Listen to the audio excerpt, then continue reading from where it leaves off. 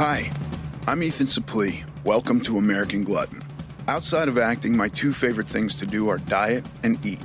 I have a very complicated relationship with food, and on this podcast, we're going to talk about all of it. Food as entertainment, food as sport, food as fuel. I'll talk to experts and the average person, just like you and me. Today on the show, I'm happy to welcome Tyler Labine. He is a fellow actor and also big guy. Now, you might think, how could two big, rotund actors be friends when they're competitors? No such luck. Tyler is the better man. He got to do the fantastic movie Tucker and Dale versus Evil. If you haven't seen it, I suggest you run out and see it now.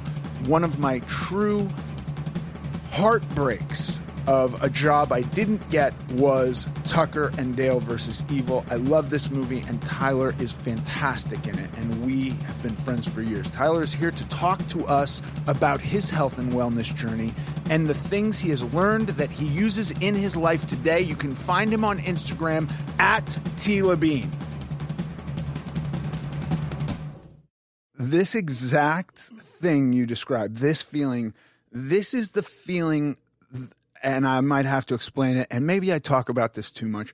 This is the exact feeling that the idea of shopping at Erewhon gives me. Oh, not what I thought you were going to say. Yeah. No, this feeling of like there's loads of people who want to straighten out their lives with food, nutrition, stuff like that. And it's not easy. There's a lot, and there's so much fucking data and conflicting data, and like, what are we going to do? And then we're in Los Angeles, and like Los Angeles, we're going to get a lot of pressure. Like, well, you have to just buy food. It has to be organic, but not just non-GMO organic, and raised with like some kind of spiritual vibe too, and locally right. Crystals and and by the way, a dozen eggs is $20. Grass finished. Yes.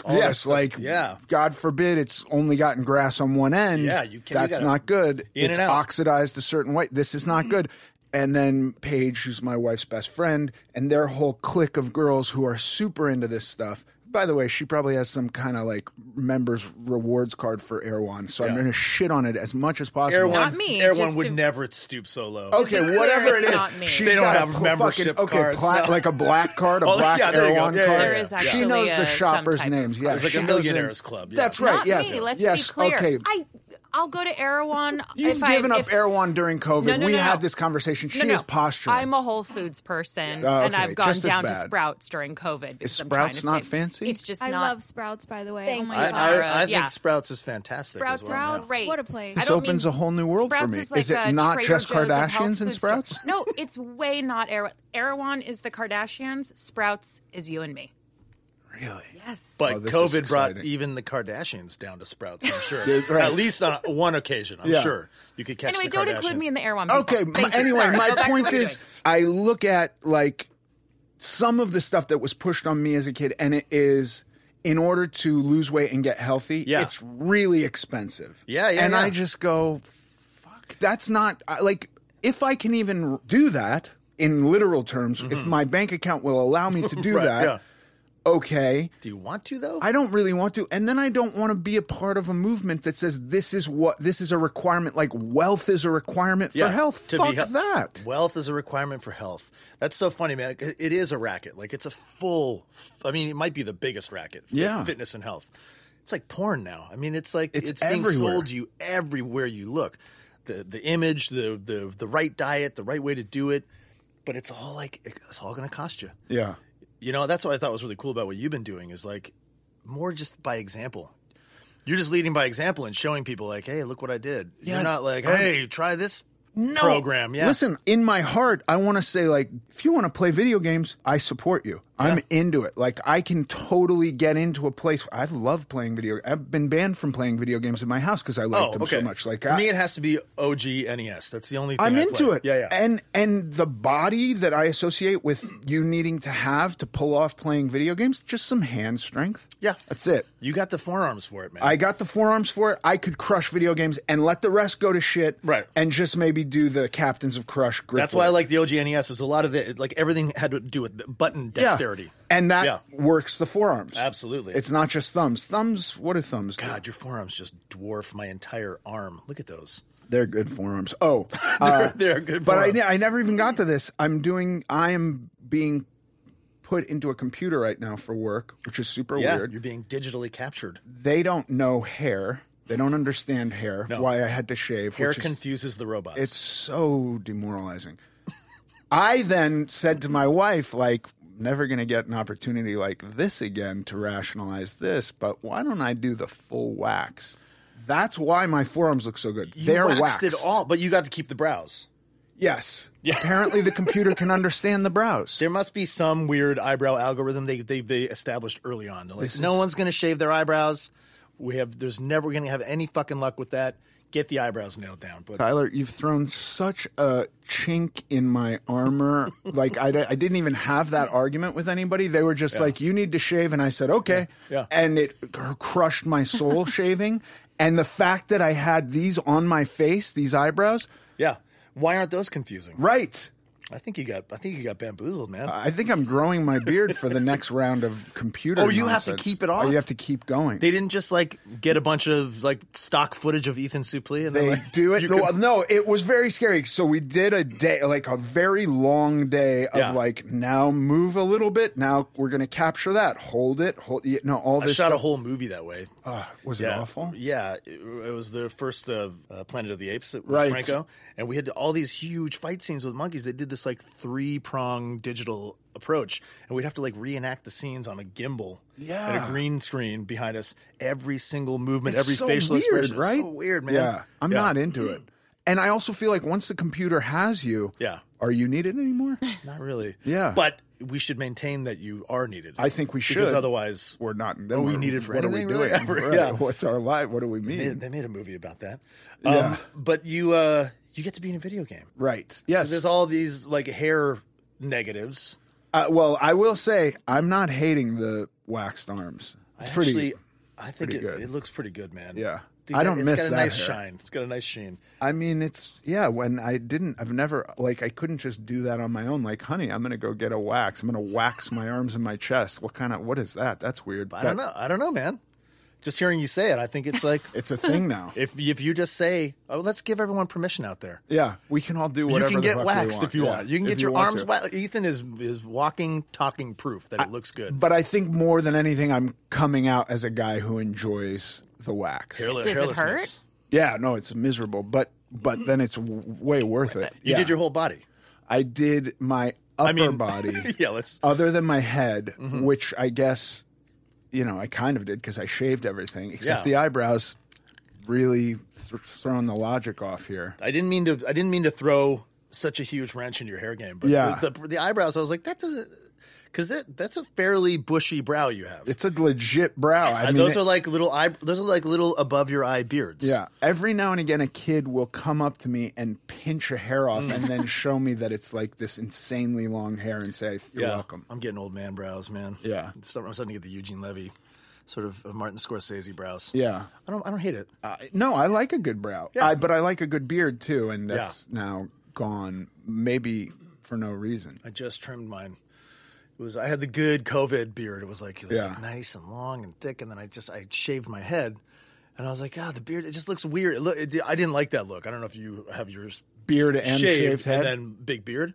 I feel that I look a lot like Shel Silverstein. Yeah, and he was a creepy looking dude. Yeah, man. He sure was. For the most prolific children's author of all time, someone should have like kept him off the back of those sleeves. Wear a hat, grow your hair, do something shave else. The beard. Yeah.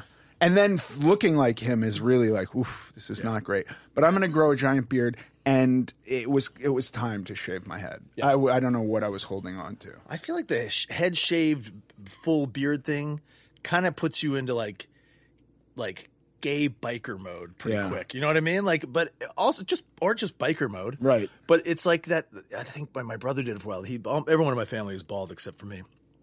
And my dad had a big beard. Then he went down to like just the mustache. Then he had like a handlebar. And then my little brother shaved his head and grew a huge beard. It was just like, it was undeniable that he fit right into the bear club. You know, I was like, look at that. Yeah. I could see it. That's what I sense too. I don't know how to escape it, but I don't know what my other options are. It's not a bad look. I mean, honestly, who cares? And it works for them. Yeah. I could be a gay icon. I mean, that's what you probably have been ogled yes, by many a bear in your life. Yeah. At points. Yeah, so back to the food. I just don't – the idea that we set these standards and go like you have to be – I just don't think it's right. I don't think it's true either. It's not. That's the thing. I mean, the whole racket is like it's like politics. It's like it's an illusion that we all have to sort of buy into or the whole system apparently crumbles, you know? Yeah. It's bullshit. Wow. He just opened a magical door that Paige is going to try and shut. Oh, but yeah. I totally agree with you. Politics, money, yeah. It's all just a weird idea. Yeah. Well, like I was talking to my friend the other night about like, sorry, no, you took a big breath to say something there. It's a little joke. No, I was breathing because he didn't get deep into politics. It's a joke that I'm shutting down politics. Yeah. But no. We don't need. I'm not going to talk politics. Don't worry. I'm not major into that. I would just say tear it all down. Yeah. Let's start over again. Yeah. That's it. That's my position. The experiment didn't work. Yeah. Right. let's try something different. We get a do-over. The work in progress has stopped progressing. So video game reset. Yeah, there you go. Yeah. Just make sure you save. Right. We might need to go back to it. Right. But no, I was talking to my friend about like the underlying drive behind any of these things that we are forced to like buy into is this fear, right? Like it's like fear mongering everywhere you look. But then, like, what are we actually afraid of? Like, why are people afraid of equanimity right now? Why are people afraid to go and lose weight on their own or just do what they think is sensible without being given permission or being sold a product or whatever? What's the fear? And then if you look past that fear, like, it boggles my mind. Like, how do they know? Here's what I'm saying. Have we been raised in this fear-mongering society for so long that we don't know how to function without the fear? Or is there a genuine sort of like we actually have this fear and they play on it and they market it to us, or do they create the fear in the beginning? Like, have you been living with this idea of what you should look like or how you should be or how much money you should make your whole life, or do they market really well? I think it might be a little bit of both. I think they market real well. Yeah. And I think they kind of weave together a fabricated quote unquote truth for us that just go, the billboards become the foundation of our lives. God, I wish it was just billboards. Right. No, I mean everything. Yeah. Yes, like, all of it. The social media, everything. It all falls into it. But I then also think that there's some part of us genetically that are herd creatures. Yeah. And so if the group is jumping off the cliff, okay. Yeah. We're jumping off the cliff. Yeah. Yeah. And it's hard to go like, let's step outside of what the group is doing and go like, I don't think this is a good idea. I'm not going to do that. Because once the herd goes off the cliff, you're alone. What the fuck are you doing now alone? That's a fearful place, yeah. Yeah. So I think it's a little bit of both. But it is two forces that definitely kind of dictate what we do. Yeah. And it's like we're so afraid of like no precedent. Yeah. Like if it hasn't been tried, tested, and true, I can't possibly figure this out on my own. Right. Right? But that's fear mongering too. That's like we've been taught that like you have to learn everything from somebody else. You have to be showed how to do everything, and it drives me nuts.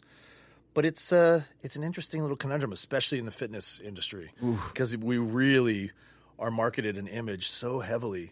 And like I went vegetarian like 8 months ago. I'm not anymore. Like 3 weeks ago, I decided to go back on meat. Yeah. But I did it more as like a rebellion against like this idea that if you don't eat meat, you're not a man. Right.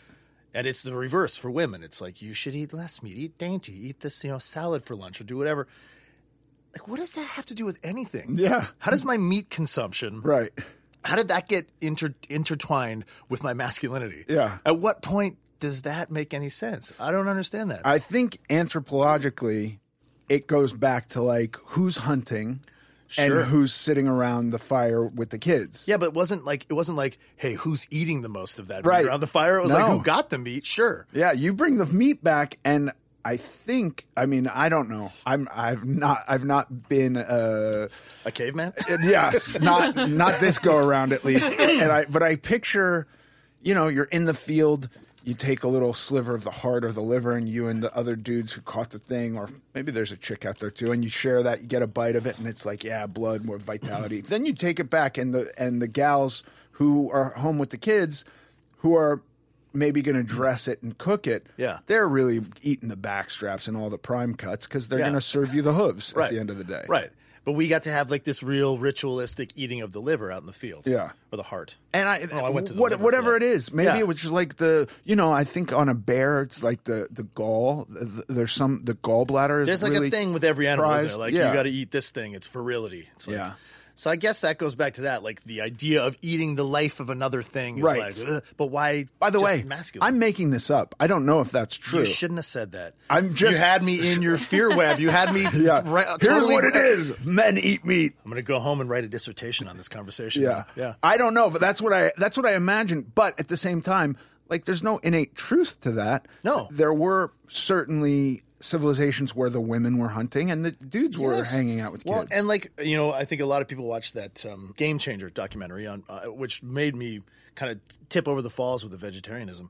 The fact that like gladiators were vegetarians, like these historically regarded, tough guys were like eating vegetarian because it helped them heal quicker and perform better. And, so it's like, it's more of a modern construct, this idea. Yeah. It's like, I think fast food has put a lot of money into that. They've banked on that a lot. Like burgers. Yeah. Go fuck a hamburger. You're more of a dude. Like, it's like eat a quadruple cheeseburger and you're more of a man. Like, there's been direct marketing campaigns to a detrimental degree for our health, obviously, but like squarely targeted at your masculinity. Yeah. Yeah. And then skinny vodka. Skinny for the ladies, the like skinny margarita. Off. That gal made $1 billion off skinny margaritas. Yeah. What a smart idea. Just fucking put the word skinny in front of anything. Yeah. Yeah.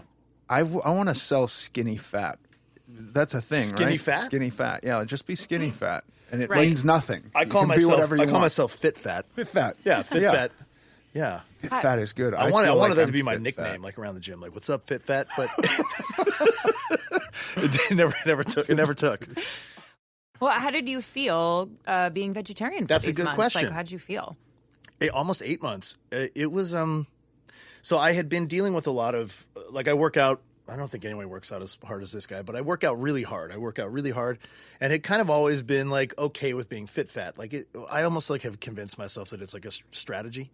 Like for my career, I can feel really good because I feel fit, really fit.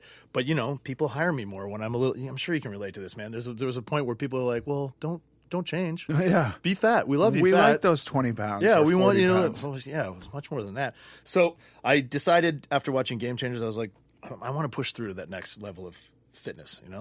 It can't be good to be wearing a 30-pound weight on my stomach. So I really was like, kind of before heading into it, was really checking in with my body and how I felt, and I had a lot of clicks and pops, and I had a lot of I thought I had tennis elbow.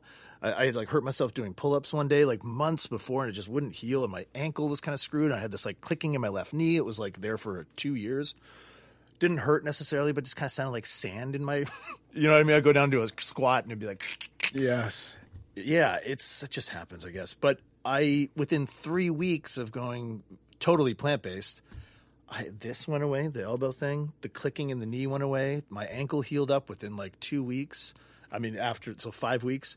I almost had to check myself and be like, did you create these injuries? Right. And now you're you've given yourself permission, vegetarianism will heal you. Or did it really, because of the inflammation? I think it really I just wasn't in pain like that.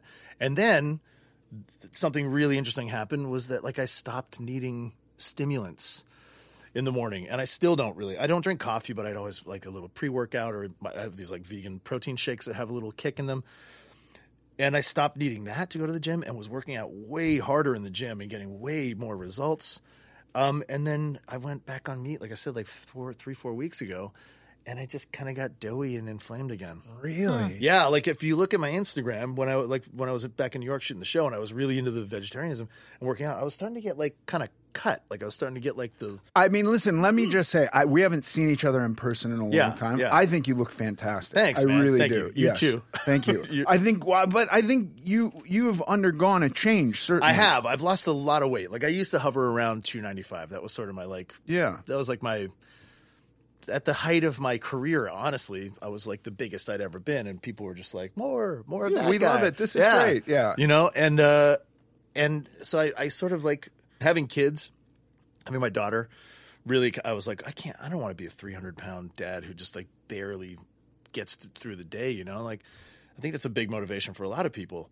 You kind of start feeling like, well, there's got to be a better way to feel than this. So I started doing that like 8 years ago, I guess, like 9 years ago, meeting with a trainer and doing that. And it's been this really slow up and down kind of thing. But then the last like 2 years, I really kind of like figured out a little bit more balance.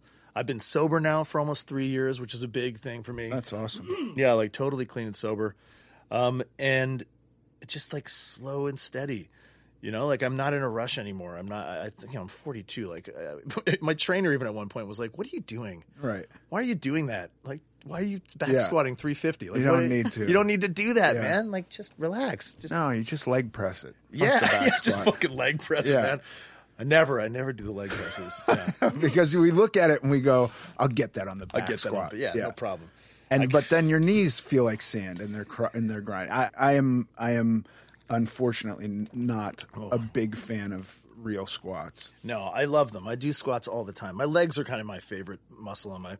You got your forearms, I got my legs. I got tree trunks. I would trade forearms for legs any day of the week. You got big legs, don't you? I got big legs, but I also got a lot of loose skin. Well, that's something I wondered about you, man. Like, because you at your biggest, like, what were you? Gigantic, 550. 550, yeah. And it's funny. I saw you today. I remember, like, I've always been kind of like, I'm very fond of you, and I was like, I remember even back when we were kids, I was like, oh, Ethan's rad, man.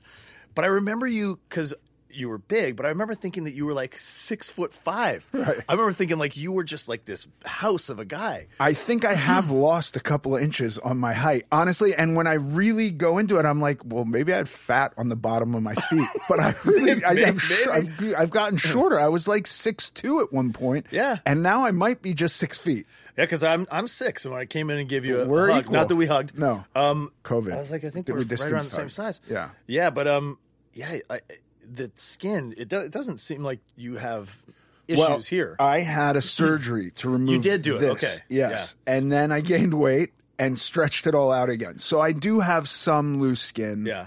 I didn't have my legs done. I didn't have my arms done, so I have loose skin here. It's not bad though, man. Like I've seen. I mean, it's not great.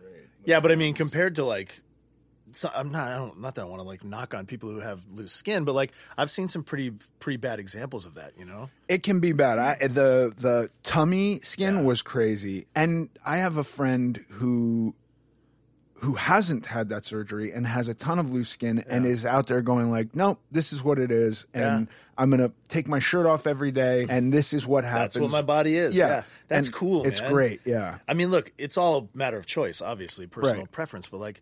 That's pretty badass too. Just being like, fuck you. I agree. This is me. It's still me. It's my skin, you know. Yeah. And it hurts, right? Like it's a painful recovery, isn't it? From the surgery? Yeah, nightmare. Yeah, I heard it's just like we did an episode on the show last season about a woman who like had this crazy amount of loose skin, and she like contemplated suicide. It was all this stuff, and then we did the surgery in the show and kind of represented just how horrible the recovery is too. I mean, listen, we just interviewed a doctor who's a loose skin surgeon. Yeah. And I mean, I'm telling you, dude, I had always had like, I will never do something like that again because it was so horrific. But after talking to this guy, I'm almost like, geez, what could he do for me? I want to go see him, because he was like, nope, within 2 weeks you'll be moving around, and then you'll be back in the gym in 6 weeks, I think he said, right? Which my recovery was nothing like that. I also did this 15 years ago. Oh shit! And was that long ago? It was a long time ago. Yeah. And then I started to get active too early. Fell down, tore myself open. Like it was every disaster you could imagine. just said my absolute the thing that I went to as the worst case scenario. I did it. Like, wouldn't you just like pop open again? Like you that's the gross like image in my mind is like splitting yourself back open. Yeah, and guess what? When you do that, because it was a severe split, it's gonna get worse now. They don't sew it up. You get something called a wound vacuum that basically just draws moisture away from it until it naturally scars over. Oh, fuck, man. Yeah, real bad. Really bad. I don't understand the reasoning behind that. Like, it's just bad to re-sew it? Or, like, the scar will be worse? Or I didn't ask them. I was so in shock, like, the week that this happened. I went from really overly anxious about doing the surgery to way over anxious afterwards to I'm a sober person and now I'm full of narcotics. Yeah. Oh, you're sober too. Yeah. Nice. Yeah. Yeah. And like the last surgery I ruptured my bicep tendon, and just because I had such a bad experience with narcotic pain medication, I did this with no pain medication. Nothing. And That's in fact, nuts, dude. Having the surgery, I said, you cannot give me opiates. Yeah. And it hurt real bad. Yeah, man. Like I said, I just had an elective surgery, and I've been sober for almost 3 years, and that was a huge thing. I was talking about with my dudes, like in the fellowshipping, you know? Yeah. I was just like, what do I do, man? Like, it's a pretty painful recovery. They wanted to give me some hydrocodone. Yeah. And some Celebrex. The names. I love it, man. Celebrex. Yeah. Fuck off. Because it sounds like a field. Oh, what a joy. joyful, beautiful, like we can share this moment. Celebrex. Yeah. It also kind of sounds like sex, which isn't coincidental, I don't think. But I decided I was going to take the prescribed medication because I was like, you know, it's prescribed. I never had a real narcotics problem, but I mean, that's not true. I did a little bit, but mostly alcohol for me. And everyone in the group was kind of like, yeah, do it. And then I got one hydrocodone in my body, and my body just rejected it. Really? I was just like, you go throw up right now. That I got so nauseous. I got so dizzy. Not just dizzy, I had like fuzzy face. You know that feeling where it's like inescapable, cold sweats. And I was like, oh, it's the hydrocodone. So I went and made myself throw up and then just took Tylenol. Yeah. Your body just at a certain point is like, we made a deal. We're done with we made a deal, dude. I don't care what kind of pain we're in. Yeah. You don't get to put that stuff in me anymore. But Tylenol was very helpful. Tylenol and Advil and like handfuls. Yeah, give it to me, put it in me. And then it just basically goes from a very sharp pain to a dull pain that you can get through. Which I can get. I mean, look, we've both abused the hell out of our bodies. Yes. And then with working out too, like I went through I thought I was going to be a competitive lifter at one point. I was like, at like 37 years old, like I can do this. You know, and just ripping my body to shreds and like tearing up my back. That was the bad one for me, my knees and my back. But like we can withstand some pain, man. Yeah. You know? You really can. Don't go anywhere. We'll be right back.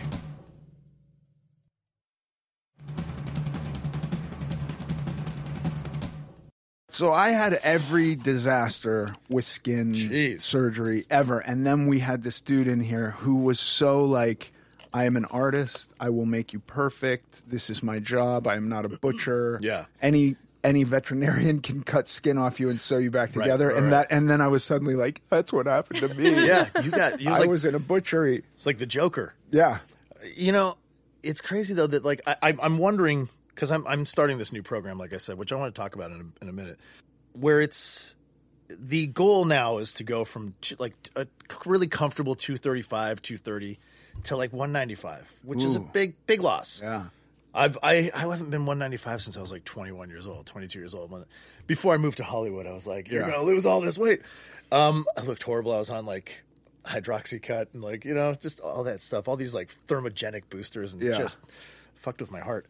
But so I'm not totally certain I'm not going to be left with some skin. Not my arms and stuff, but this is pretty like it already. I think a lot of this some of it might be skin.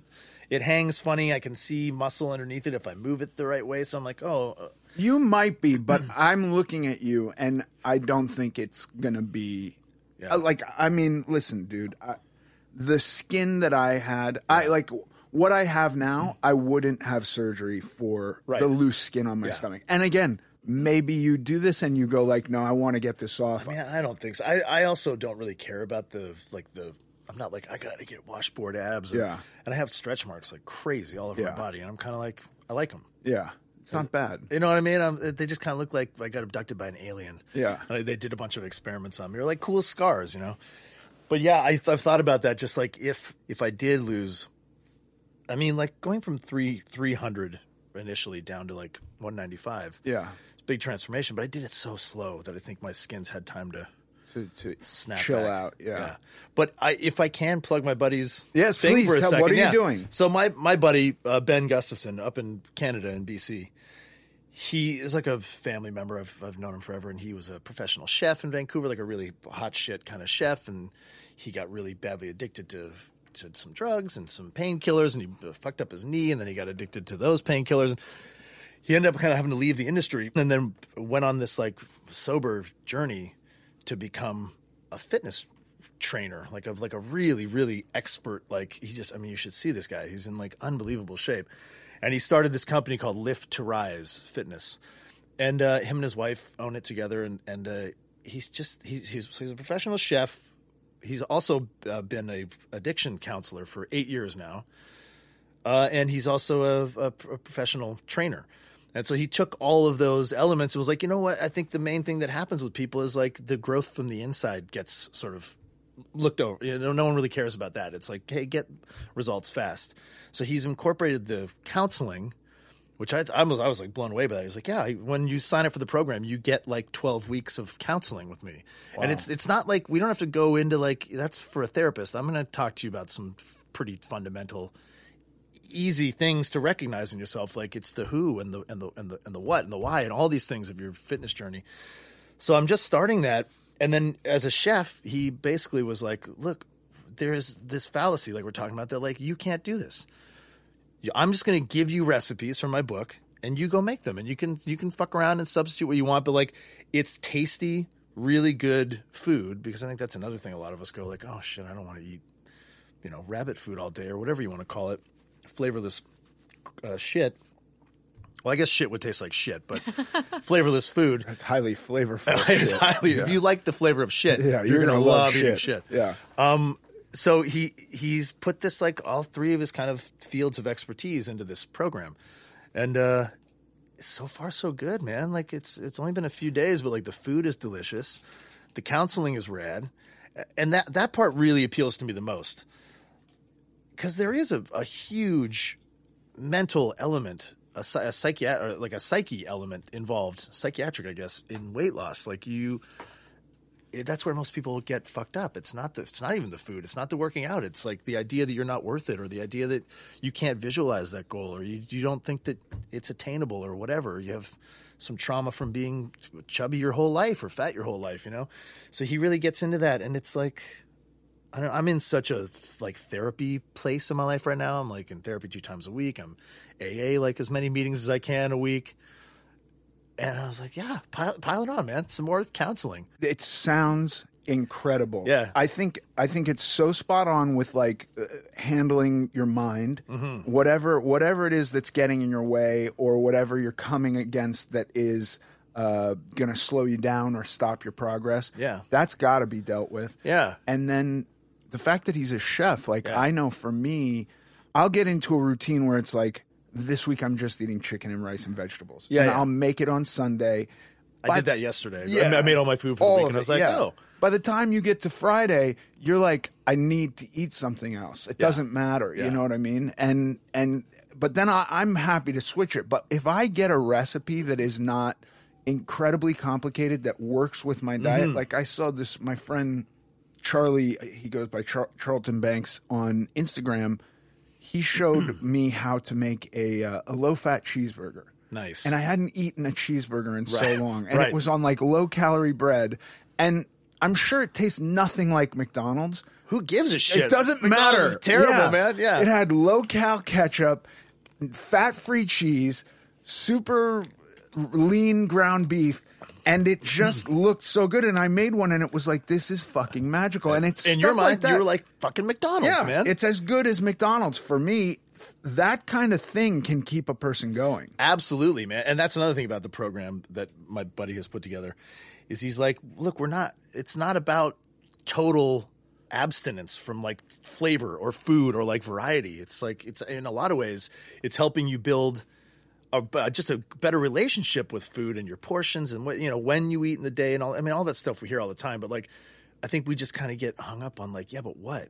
What is that? What's the thing you're telling me that I should control the portion of? Right. And he's like, well, here. And then on the counseling, I cannot say enough about that idea. And I'm sure a lot of people are hip to that already, but like not readily available as like a program you can, like a pre-assembled sort of program you can buy. And I told him I'd plug it. So it's Fit to Rise, Lift to Rise. Sorry, Lift to Rise. And they're on Facebook. Check them out. And they have this like awesome sort of low cost foundational program called Tighter Tummy. And again, they don't totally focus on like, hey, you got to get those abs or whatever. Right. It's more about an overall lifestyle, but they're still trying to compete in a competitive market, So Tighter Tummy. I can't wait to check that out. Yeah. That is awesome. And so you're doing that program. Yeah. We're actually, him and I have been together, like working together on developing lots of TV ideas over the years. And we're going to kind of turn the whole thing into a bit of a reality TV program, I think. And I'm going to be like kind of the celebrity guinea pig. Nice. Just to kick it off. And he's got a thing called Coach's Kitchen that he's got on Facebook as well. But like he's a really enterprising, smart dude, and I feel like, there's never enough of this stuff. No, there isn't, and there's never enough of what you're talking about. Yeah, there's enough of all the other shit. Well, I just think that the market and it could just be my involvement in this marketplace. But for me, what I see dominating the market is, what you're doing is wrong. You need to do this. Yeah. And that position over and over from wildly different positions. Yeah. But that's what I see over and over. And I just go like, fuck, man, this thing where the dude's giving you recipes and telling you to figure it out a little bit. Like, I'm sure if somebody likes carbs and doesn't like fat, they can do that. And if they like he has a swap out guide, which there I was you like, go. Oh my That's God, amazing. This is amazing. It's like a really easy to follow swap out guide for carbs and fats and proteins. Yeah. But also like that you're talking about that shit that we're marketed, man.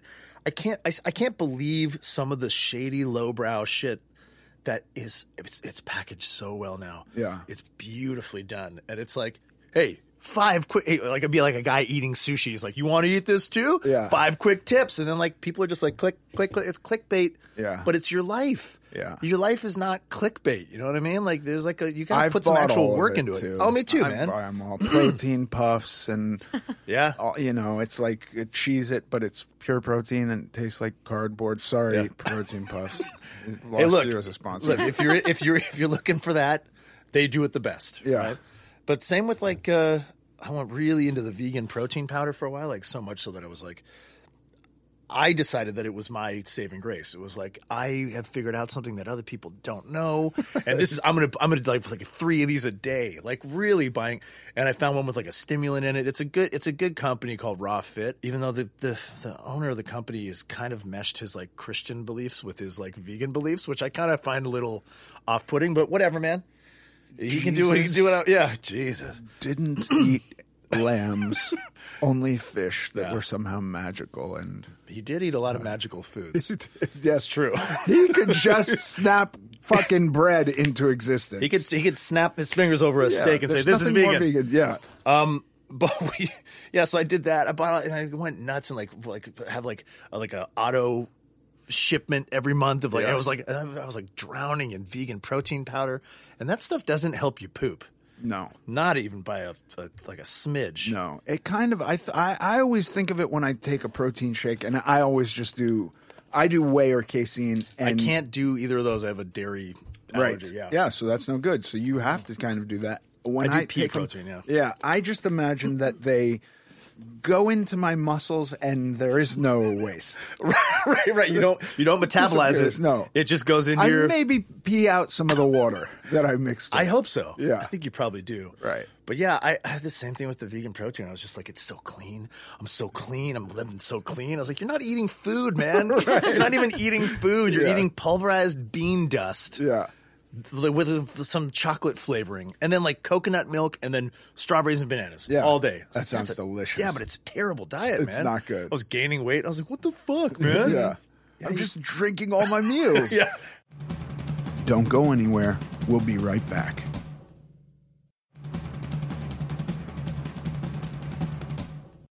Are you going to go back to veganism? I was talking to my buddy last night, and I don't know if I'm going to... Well, let me ask you I don't know if I'll go back to vegan. Like I didn't totally get to the vegan. I mean, I'm basically vegan because I have an egg and dairy allergy anyway, and I was not eating meat, so it was like there's a couple of, exceptions here and there, but like predominantly vegan. Yeah. It's kind of if I'm going vegetarian, I kind of am just vegan. Yeah. So I feel like the problem with me was I got bored. I was like, where's all the stuff? Like, what? I can't go out to restaurants with my friends and eat the stuff. I can't, meat is such a it's such a reward in our mind. Like, oh, that's the thing. That's the real meal. So I stopped thinking that way a lot when I went vegetarian. I started finding a lot of other reward type proteins and carbs. But it's I'm not ready to jump into it yet. But I think I will. Yeah. I think I will. The benefits were so apparent. When you brought meat back, are you still tracking what you're eating, or was it just now that I eat meat, I'm not thinking about diet anymore? I sort of did that, and it happened near the end of the quarantine, at the end of the. Well, we're still in the middle of that. It happened at the end. It happened near the first wave. Yeah. Well, recently, right before I went back to New York, and honestly, this is so dumb, but I was like, I'm going back to New York.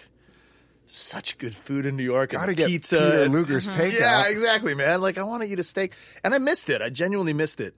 But I think that, the diet, if I'm being honest, the whole thing fell apart. The whole thing, it kind of fell apart. And that's when I finally, because I was through the whole COVID pandemic, I was very active online, being I'm not gonna gain any weight. I'm kicking my own ass during COVID, and it was really working. And I was vegan and all this stuff. And then the fucking meat came back in, and I just stopped. So I would just you eat meat, right? I eat pounds of meat every day, right? But I'm not. I haven't eaten a steak in a long time because you're eating lean meats. And, yes, very lean. I would just say, and you can do whatever you want. You've noticed inflammation and stuff come back? Yeah. I would say before you say meat is off the table, try just fine-tuning your diet and making sure your calories are under with a little meat and see how you feel. Yeah. Because it could just be that your calories increased. Yeah. And that has caused your body to get absolutely. To have a there was effect. A complete lack of regard after it was the meat gates opened up, and I was like, oh, everything. What? Yeah. I can eat that now. Yeah. And I had this weird thing. It was to get vegetarian, it took a lot of willpower for me. In the first month or two, I was it's really hard to just stop eating meat. When you eat meat every meal of the day for 42 years, and all of a sudden you're none of that. It was I'm also addicted to challenges. You know what I mean? I think you're probably the same. You're yeah, I'll fucking try it. We'll see. Yeah. Oh, it's hard? Yeah. I'll show you. This. It's not for me. Beer. Yeah. Yeah. And so it really took a lot for me to get there. And then once I got there, I was wow, this is for 2-3 months, I was it opened up this whole new world of possibilities with cooking for me, because I also trained as a chef, and I was partially just as a hobbyist, but I was fascinated with the endless sort of varieties of vegetables and all this stuff. And then when I came to the end, I was really bored of all that, and the meat came back in. But then the first time I went to eat meat, I just couldn't make myself do it. I had when you committed to this thing, it's really hard to break that commitment. But then also I just conditioned myself so much. And so I still have that every time I eat meat. I cooked a whole bunch of chicken yesterday for the week and ate some off the grill. And I was oh, don't do that. And I slapped my own hand to stop eating chicken. I was no, this is for me. I cooked this for me. It's weird. It's this, it's a commitment backlash. I still feel that. A version of that every time I go to put a bite of rice in my mouth or a bite of pasta or bread. I'm still no carbs. I spent so long not eating this stuff that it's oh no, it's okay. I figured it out. I've got a mathematical formula. Let me ask you about that, man. So you are not carb free anymore. Whew. Yeah, because it's not good, right? That's not a healthy way to. I mean, I don't know. Listen, all I know for sure for myself is that. Initially, when I went carb-free, I lost a ton of weight. Sure. And it kept coming off. And then there was a point where it stopped coming off, and I had to actually go low-cal carb-free. Yeah. And so at that point, I started to go, well, maybe it's not just carbs. When I reintroduced carbohydrates, I was able to work out a lot harder. Yeah. And the changes in my body in I was losing weight steadily on low-cal, carb-free, but the increase in protein, the increase in carbohydrates, and the reduction of fat, I saw such a radical change in my abs, basically. Yeah. Really quickly. Over the course of like 6 weeks, I was like, oh, I need to do this. Yeah, well, that's another thing with the vegetarian and plant-based sort of phenomenon right now with bodybuilding and weightlifting is like, they're just like, no. Carbs are a macro for a reason. Like you need carbs, right? Yeah. You need all these building blocks. It's like calorie reduction. It's like this. If it sounds so dumb, but like at the end of the day, it's calories in, calories out. Like there are ways to food combine in all times of the day and when you work out and everything. But like, really, it's just calories in, calories out. Yeah. If the real funny way to think about it is what kind of weight do you want to lose? Yeah. And because we can lose water and see a metric on the scale that's lose muscle less, real fast too. Can lose muscle. Yeah. And then there's fat. And if you want to target fat loss, you gotta maintain muscle and you gotta, your caloric deficit can't be too extreme or you're going to tap into the muscle. Like it's a kind of a weird balance. And the people who I have found who have gotten this down to a literal science are bodybuilders. Yeah. Those dudes know how to build muscle and know how to lose fat. And that's kind of what they do. They build muscle and fat comes with it. And then they lose fat and hold on to their muscle. They bulk and then they shred, right? Yeah. This is what they do. Yeah. So I'm literally like, I never thought that was super cool, but I think it's pretty super cool now. It's pretty amazing that they have, fine-tuned their bodies that way. Yeah. I mean, a lot of that is... I guess everyone could do it, but it's like that dedication. Like your life becomes about your fat loss and increase and muscle increase. And like, I just don't, I don't think I'm going to be that guy. I don't want to be that guy. But like, I definitely noticed that when I went to a nutritionist years ago, this guy named Kevin Libby in LA, he's fantastic. And this is on the heels of like a terrible nutritionist who's this dude. I'm not going to mention him because he's really famous, but like he just fucked my shit up, man. I really want to know who it is. I'll tell you afterwards. Okay. It just was like. Is he also an oncologist? He might. He has multiple doctorates, and he creates all of his own supplements in his lab. I think I know. Yeah, he's really famous too. Yeah. But he messed me up big time. And then I went to this other nutritionist who was like, "You don't eat enough," and I was like, "I like that. Tell me more about that." And then he put me on this diet where he was like, you have to think of your metabolism, which blew my mind. He was like, your metabolism is like the coal compartment in an engine. There's a fire in there, right? And like if you're just shoveling barely enough coal to keep the embers going, like that train's not going to speed along. It's going to, just going to eventually just like crawl to a stop. So he's like, you have to stoke your fire all the time, and you don't eat food. Like, what's your caloric intake a day? And I was like, at the time I was doing like 1,900 calories a day. 6 feet, not enough, 240 pounds, and he was like, dude, that's ridiculous. And he put me on this like dilator, this like bronchodilator machine that tells you what your resting like caloric burn rate is for the day. And he was like, if you don't do anything all day, you burn around 2,800 calories a day. And I was like, what? And he's like, so you're not only in a 1,900 calorie deficit, you're in like a 3,200 calorie deficit, even with the food you're eating. And I was like, and then if you exercise, which I do. He's like, you're killing your body. You're not going to lose weight ever. You're not going to feel good. You're not going to build muscle for sure. So he started having me eat more, and that's kind of stuck with me. Is like, eat more, just eat good. Eat clean, eat good, clean food. But I think we can, but we can also like, I didn't really understand calories for the longest time because none of the diets I tried, it was always like, cut out carbs was the biggest one. There was one where it was like, here's a list of foods you can eat any amount on this list. Yeah. Okay. And there were carbs on it. So I would just eat like bushels of sweet potatoes every day. And beets, Yeah. And rice. You can have brown rice. And then it was like, no, brown rice is harder to digest. Eat white rice. I know there was a whole weird brown rice, white rice movement. Yeah. There's a battle. And like, I'm picturing like somebody in a company somewhere going like, we got to fuck those brown rice people. It's all about white rice. We're going to make a profit here. Yeah. Something like that is probably true. It was a racket as well, man. Yeah. It was a full racket. We never know the full scope. But so I never, until a couple years ago, I ever thought about calories. The idea that like my body needed a certain amount of food for the day didn't exist for me. Yeah, and you were just about like, what do I eliminate? What do I eat more of? Yes, what do I eat less of? Yeah, that was it. Yeah. And even though I would go like, oh, I'm eating too much because I've eliminated everything, I'm allowed to eat as much bacon as I want, and I'm still gaining weight. This doesn't make sense. I need to reduce a pound of bacon a day. Yeah. Something like that. Oh, God, man. Yeah, I did paleo, Atkins, tried keto a little bit in the beginning, and it's just all, especially in the CrossFit community. Yeah. Jesus, it was a cult, man. Everyone was like, you're not paleo? You can't come into this box. Yeah. It's like, all right, let me go. I'll take care of this.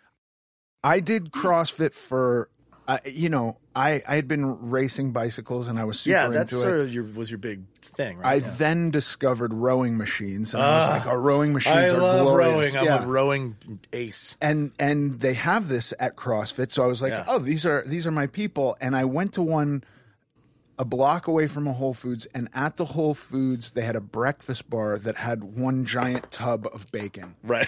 And you had to get there at 5 a.m. because at 5:15 all the CrossFit people came in and the bacon was gone. It's so...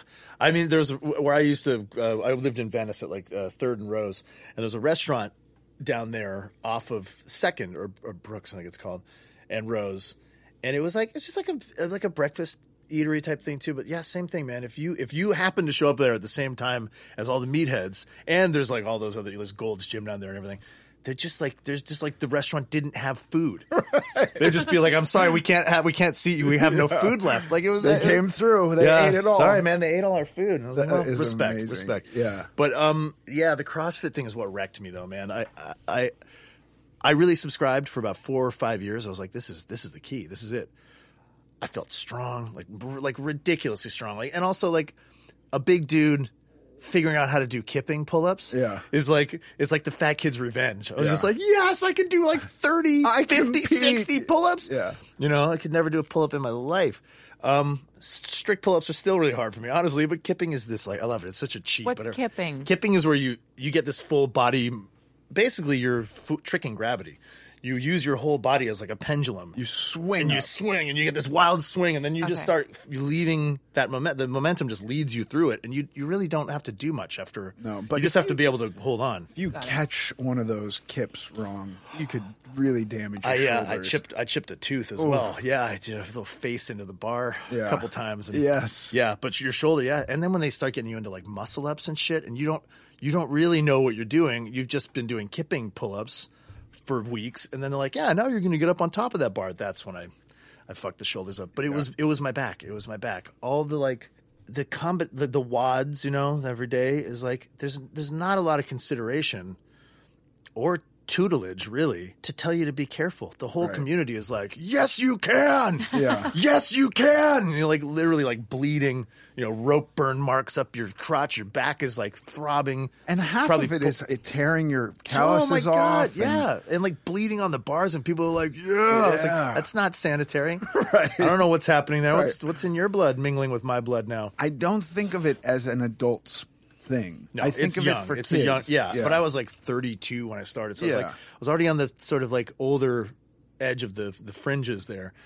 But I just was like so taken with it, man, because it's so results oriented. Yeah, like not even in your body, but just like from workout to workout, you would just see your strength and your agility increasing, and doing crazier and lifting like that. Like how addictive is that? You start doing that, and you're like, oh my god, I can do this. I can do it. So I can see why it became like such a huge phenomenon. I love Olympic lifts. I just don't like doing them fast. Yeah, or like, recklessly. Right. Like you can't do that stuff because there'll be people that walk into a CrossFit box and within 3 days they're doing like this, 185 pound like cleans, and you're like, don't do that. You're going to wreck your arms and your shoulders, but no one's there telling them not to, right? Right. So there's all these like... And there's a reason in the Olympics why they do that one time. Yeah. They do one snatch. One-time lift. Yeah. Not 20 snatches in a minute. It's one snatch because it's like a hard, complicated movement. Yeah. And I think where people really, really fuck themselves up are deadlifts, man. Yeah. Like because you fuck up your back like that, you're just done. But I won't do a deadlift anymore. I'll do a deadlift with a hex bar. Yeah. Because that feels safe. Or I'll do a straight leg deadlift. But a real deadlift, I won't mess with it. I do like dumbbell deadlifts now. That's about it. Like, at the heaviest, I'll put like a couple of 50s in my hands or something. But like, I was deadlifting like 420, 430. Like, you know, but like reps. You know?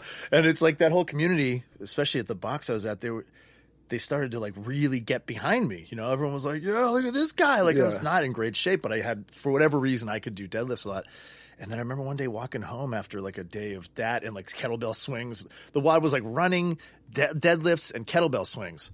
Just an odd pairing of, you know, and just like wearing down one spot of your body, especially running with a belly. We're gonna destroy your hips today. Yeah. And then I remember walking home barely, and then like just having to fall on somebody's lawn and lay there until my back stopped spasming. Yeah. Like just my lower back, I just felt like a lump in my back, and I just laid there like sticking my thumb into it for like 20 minutes until I could even get back up. And then I went back, and I was going 7 days a week. Ridiculous, man. It's too much. Yeah, we got to be nicer to our bodies. I think the whole point is like, I think about exercise that I want to do just enough that I can guarantee that I'll be able to do my next workout. Yeah. I don't want to mess with my next workout. Because you do that easily. You tip that scale a little bit, and it's like, and then every workout that week gets a little bit harder and a little more painful. And like, I'm just able to hear you say that now and not feel like I'm a total liar when I say me too. Because I still have that instinct, you know, to like crush it, just kill yourself. I always say like, I work out like a maniac. I'm like, who wants to work out like a maniac? Yeah. How does a maniac work out? Right. It can still be hard. But I think there is a fine line. For me, the hardest week is a deload week. When you get to a week where it's like, okay, now everything is half of what you've been doing. Just sort of like, deload meaning like get rid of some weight. Get rid of something. Maybe the weight's the same as you were doing it in the week prior, but the sets are half. So you're doing half the volume. It's basically like a week of active recovery. Okay. So when the pandemic hit and the gyms closed, you know, me like everyone else was like, oh my God. And I tried to order gym equipment. I couldn't get anything anywhere. I couldn't order even like a dumbbell. And luckily I had bought a Concept 2 like a couple weeks before. And then so all I had through all of COVID was the rower, 2 like shitty old mats, and 2 rusty old 25s that I found in the garage. And that's it. And I got the best results I've ever had in my life from using this app called Shred. That's amazing. Because after COVID hit too, they were like, well, we're going to release a whole slew of body weight floor routines that you can just do with nothing. And then it was like dozens and dozens of them. Like you never have to do the same thing twice. And I just turned into like this is all I need. It was all plyo and all this stuff, you know? And I love it. So that's kind of become my new obsession now. Is like, what can I do with my body? Like, I want to start getting into trying to do like handstands. I want to start, you know, all kinds of things like, you know, where you just realize like, oh man, my body is like kind of all I really need. Yeah.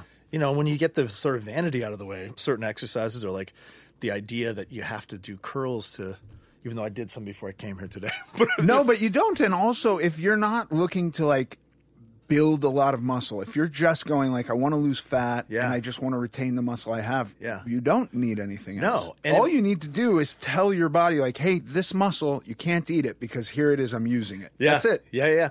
And I find that I used to always say that like I needed to redline at the gym because that's like the only moment that my mind is quiet. Like all I have to do also is like, if the hardest thing I have to do is like run up these stairs really fast or like lift this thing over here, like, that's the easiest shit in the world. Yeah. There's so many other more difficult things I have to do every day.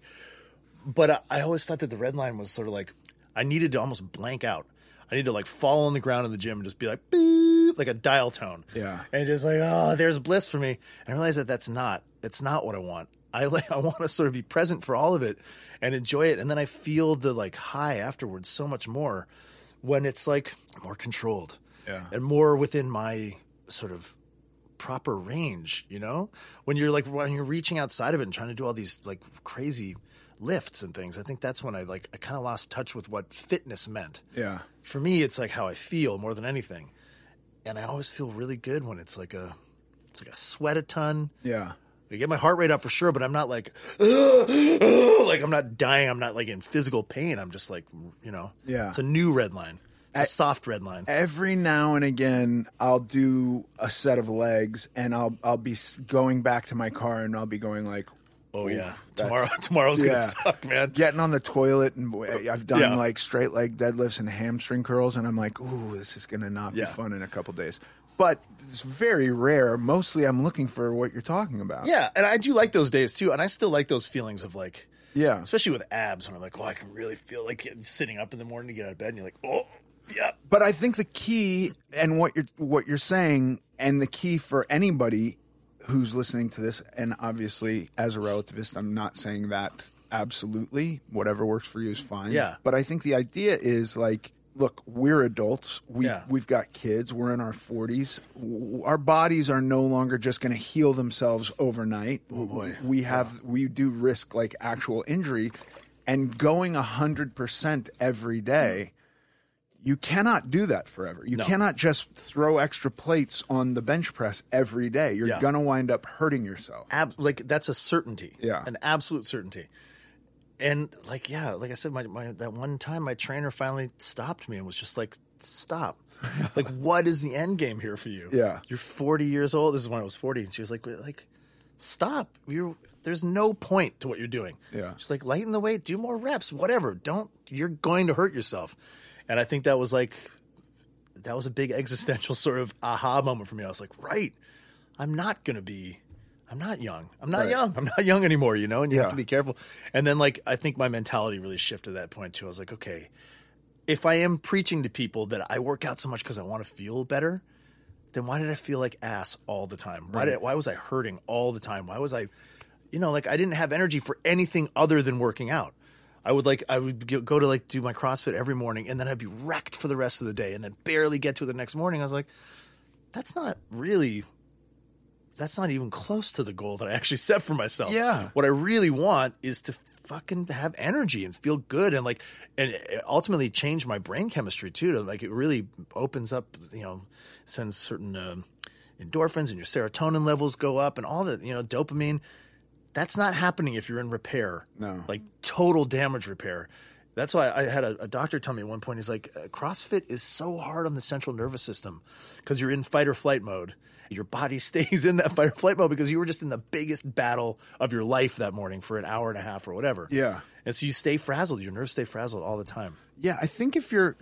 I'm not slamming CrossFit, by the way. Right. No, I know. think if you can handle it, sure. But I'm an anxious person already, and I just was not helping me. At 25 or... even younger or whatever, and again, these are all arbitrary figures, but I'm saying a young person who is set up to smash their body that hard and still have a totally normal day, fine. Yeah. I don't think that, but I also think that the idea that you have to, if you have a goal and if you've had any kind of trouble starting the path to your goal, the idea that you have to kill yourself every day is damaging. Yeah. You're going to set yourself up for failure because whether that is you get to your goal and then you're just like, I'm done. Yeah. And then you automatically start sliding in the opposite direction or you hurt yourself or whatever it is. The feeling of needing to harm your body every day, I don't think is healthy. Well, and I think it also became apparent to me that at a certain point, it was like flagellation. I was intentionally flogging myself. Yeah. Paying for my sins or something. That's a deeper issue, obviously. But I did truly believe that I needed to punish myself or something.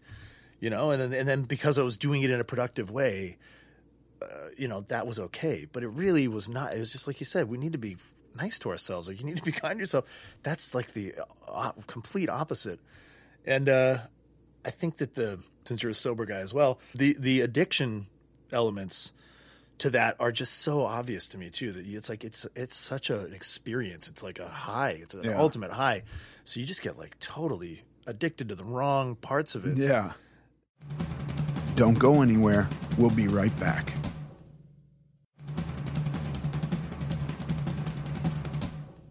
When I was riding bicycles, there was a a thing that was kind of introduced to me pretty early on of like this kind of reverence for suffering. Yeah. And you want to be suffering. You want to be like really redlining it for long periods of time. Right. And man, did I fall in love with that. And it was this like... There's some euphoria there, right? Totally. You get into this discomfort that switches over into true euphoria. And to the point where like after the ride, you have to lay down because you've exhausted yourself so much. Yeah. And this is every day. And you're just constantly chasing this feeling of suffering.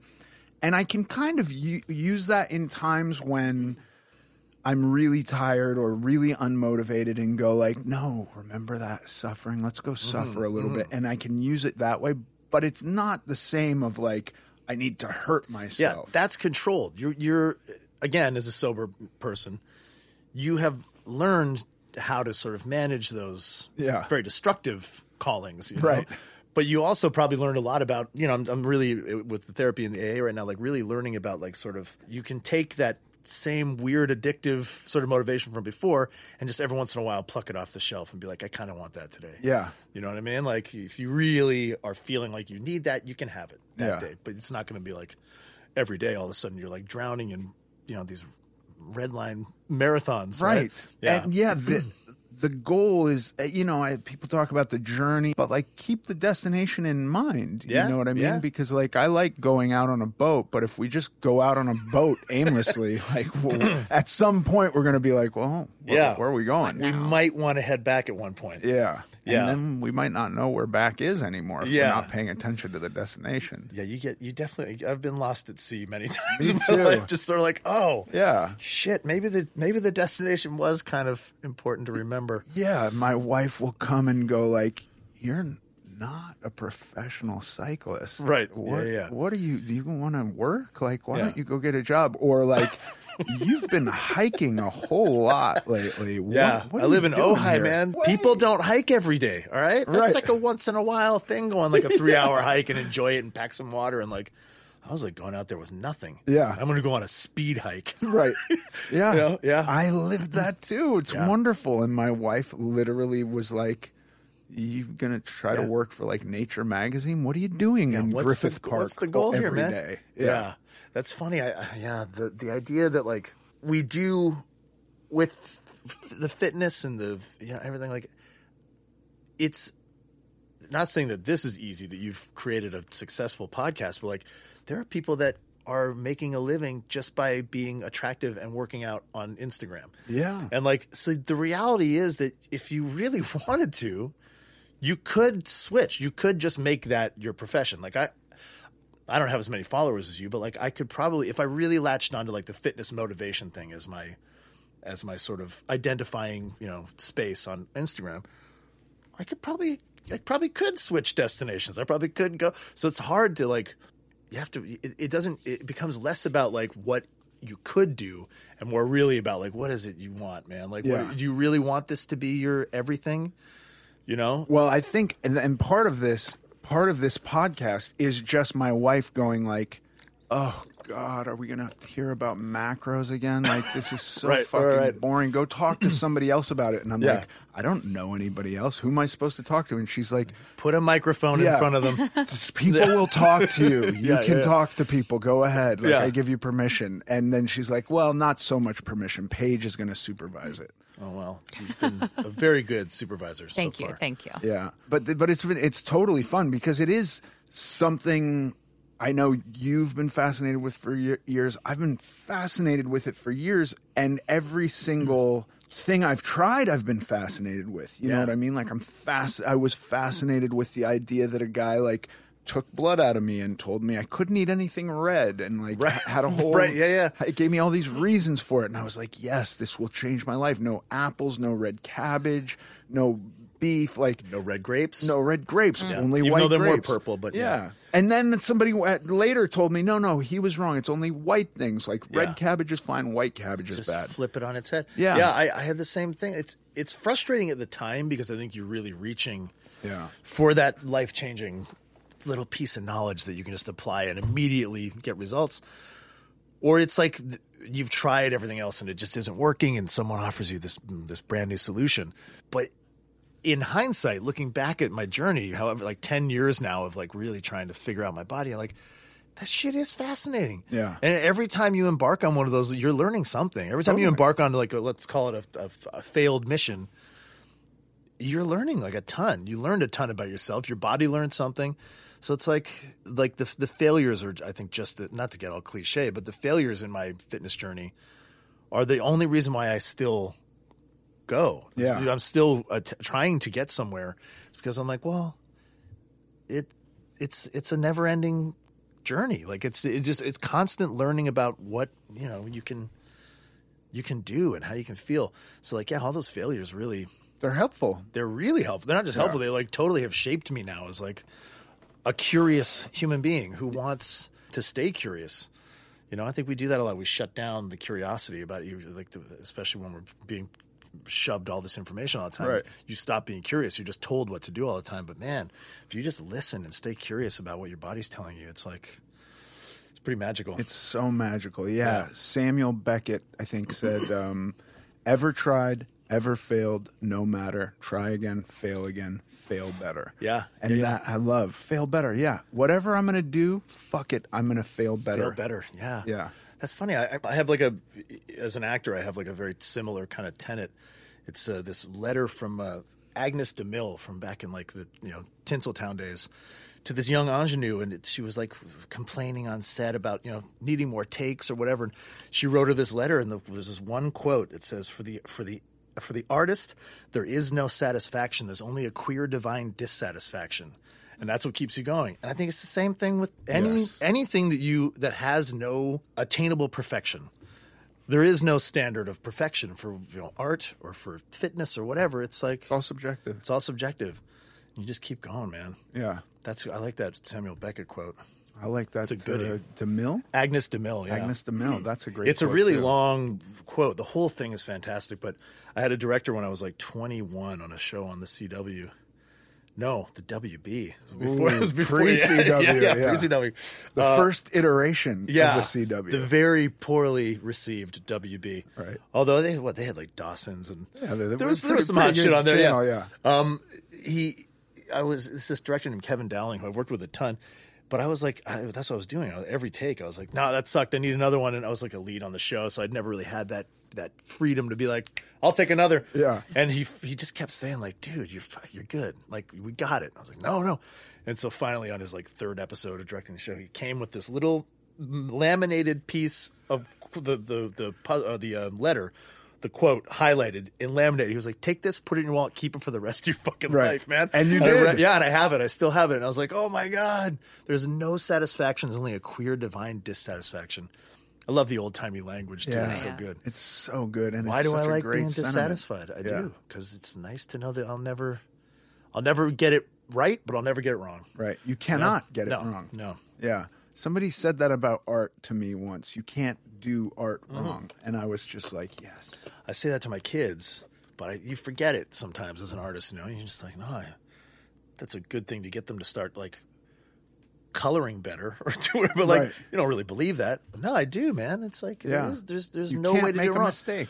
Like in the beginning stages of, not that we're here to talk about acting, but in the beginning stages of any character development, that's my favorite because like you can fucking flail, you can swing wildly. Yeah. And there's just no wrong way to do it. You're just like discovering this thing. But So have you, because I've experienced this a number of times where you're going like, and you're throwing shit against the wall and you find something that's so radical and you're just like, that's what I'm doing. Yeah. And you go into an audition or something and you do this thing and you walk out and you go, why'd I pick that? Yeah. Oh, all the time, man. Yeah. And we don't always get the job, or even when you're like on a job and you're like, I can just do whatever I want. Someone will eventually come to you, a director or a producer, and be like, hey, we don't like that. We've been watching dailies change. But, it's an exciting moment when you like someone hands you the keys and just says, here. Yeah. Figure some shit out. You brought up Gosling before we started. But he was the first guy that I saw, and it was on Remember the Titans. Yeah. Who made a radical choice. Yeah. And yet did it in a very subtle way. Yeah. And I think he stole the movie. And I mean that very sincerely. That's not hyperbolic. Well, me and Gosling have known each other since we were kids. Like, we did a TV series together. I'm sure you don't know about it. We went to school on like a cruise ship. It was called Breaker High, and it was this ridiculous show on UPN, taking it even further back in the WB. And we sort of, it was like a really bad teen soap opera show. But I met Ryan, and right away, I had already been like kind of a comedic, whatever, like guest starring actor in Vancouver. And he showed up and he was like all for playing. Everything was like, let's fuck around. He didn't care about the words on the page. He didn't care about anything. And I was like, me too, man. But nobody on the show liked it. They were like, you guys are idiots. and we would get like people coming down from Saban and like UPN being like, execs being like, taking us into like rooms in the back and being like, oh, we're going to fire you. Right. Start saying the fucking words, you idiot. Like, who do you fucking think you are? And I remember at one point, Ryan looked at me and he said, I'm leaving the show. I'm out of here. And I was like 19. He was 17. I'd never made that much money. I think I was 18. He was 16, actually. And I was like, am I going to back him on this play and like walk away from the show? But he was like, I'm not changing what we're doing. What we're doing is good. They can fire me. And I was like, yeah, me too. And then we kept doing it, and we got in so much shit over and over again. And then the show came out, and we were like the breakout stars of the show. Yeah. Everyone was like, those guys. I mean, you know, for a kid's soap opera. But it was like, yeah, I learned so much from him about like, yeah, just stick to your guns and do the thing that you know is better than the thing that they're asking you to do. Yeah, and I also found like if I was going to make a choice like he made in that movie, I would have done it in a way that I think at the time I would have gone like, oh, that choice equals really look at me and I'm going to steal. And he was just like, no, it has nothing to do with that. It's a choice for the character. The character exists independently of everything else that's happening. I always envy people who just can't not make interesting choices. You know, like I feel like when I make a choice, it's like I'm making a choice. Yes. But then see my choice. Yeah, but then you have to realize like the choices that I'm making without in those moments where I'm not making a choice, those are my weird natural choices, you know? But yeah, I also like I'm a big student of truth and comedy. Del Close, like Second City. Grew up watching SCTV with Catherine O'Hara and Eugene Levy, and Christopher Guest is like my hero. Like all those dudes, they can't. I don't think too big is in their vocabulary, but it's always grounded. Catherine O'Hara is maybe the most unbelievable. Like she can swing for the fucking fences so far out that you can't even see the fences she's swinging for, and she still makes it believable somehow. Like every time. She's on Schitt's Creek, right? Schitt's Creek. Yeah, it is my greatest joy. But she's like a Canadian icon, too. Yes, I hear my wife and kids saying Alexis all the time. They call each other that. Yeah, Alexis. Yeah, she's a fucking genius, man. But anyway, it's just that that sort of grounding of your like big choices. You know, like you can swing, but you gotta bring it in. Yeah. You got to hit the ball, too, and get on base. Yeah, exactly. Like those things are important, too. Yeah, nobody wants to watch someone whiffing. Yeah, I can be doing my big choice on the corner for the traffic, and it doesn't matter. But doesn't make it any less valuable, though. Right, that's true. Just because you can't monetize that shit. That's right. Yeah. Tyler, thank you so much for coming in today. My pleasure, man. It's been an awesome conversation. Yeah, it's good to see you, dude. You too. It's been too long. Tell me the name of... the company? Yeah. Yeah, Lift to Rise. Lift to Rise. So it's Lift to Rise Fitness Incorporated, and they're on Facebook, and you can buy their program, their introductory program on Facebook, like I said. But then they're also... they just have a lot of stuff percolating. Like really cool stuff, like all along the same lines I was talking about. So check them out. It sounds like... And I think... you know, guys like that and Lane Norton and Mike Israetel and guys like this who are just giving you the principles that are truly necessary for weight loss or improved fitness, which is like if you want to get bigger, you need to eat more. If you want to get smaller, you need to, you know, and by the way, not in volume, but in caloric value, eat less. However you shape that is completely fine if it works for you. Like that kind of stuff. And so it sounds like your friend's really doing a version of that where he's like, let's figure out what's going on with you and then let's figure out a program. Absolutely. Awesome. It's the growth is like I think their motto is growth from the inside out. Right. And it's just like, it's not – it just can get so complicated out there. Yeah. It just can get so noisy and complicated like we were talking about. And then this is kind of just like a clearly lit path to like, here, just take this. You know? Just take this and it's okay to eat. Yeah, you can eat cucumbers. Food. Yeah. They're not killing you. You can eat red foods. Right. Yes. Or white foods. Or white. You can eat any color of foods. And I don't know, but brown rice and white rice probably aren't that different. Yeah, I think they're both rice. I mean, we can agree rice. on that. Yeah. Yeah. Awesome. Thank you, man. Thanks, man. And now for the Q&A. Haley B has a question about Whole30. Her question is, what do I think about Whole30? Would I consider doing an episode with a coach or a chef? Thank you for the question, Haley. I love Whole30. I think it's great. I think that the more somebody can eat whole foods versus processed foods, I don't know if scientifically they're necessarily better for you, but I do find that when I eat whole foods, I'm more satisfied and I get to eat more than if I'm eating processed foods. So I believe there's I actually haven't done Whole30. I think it has also something to do with a 30-day thing. I've just never looked at a diet and gone like, well, I can get everything I need out of a diet in 30 days. You guys can correct me if I'm wrong. Maybe I'm not, but I believe the 30 part of Whole30 is about doing something for 30 days. I did paleo, which I just thought of as a long-term Whole30. And I think it's a really super useful diet. I don't know that for me, I still have to be restrictive, because if I'm presented with a situation where I can eat as much sweet potatoes and salmon and steaks and, coconuts as I want, I'm going to eat too many calories. So I do find that if I eat foods from that group, I am more satiated and for longer periods of time. If I eat a salmon fillet and a sweet potato and some broccoli, that's a bigger meal than a cheeseburger from McDonald's, but possibly around the same amount of calories, if that makes sense. And I would totally have somebody on the show to talk about Whole30. Let's instruct Paige right now to find somebody who is a Whole30 expert or chef. Yeah, because I think it'd be cool to do an episode on recipes, healthy recipes. Thank you for your question, Haley.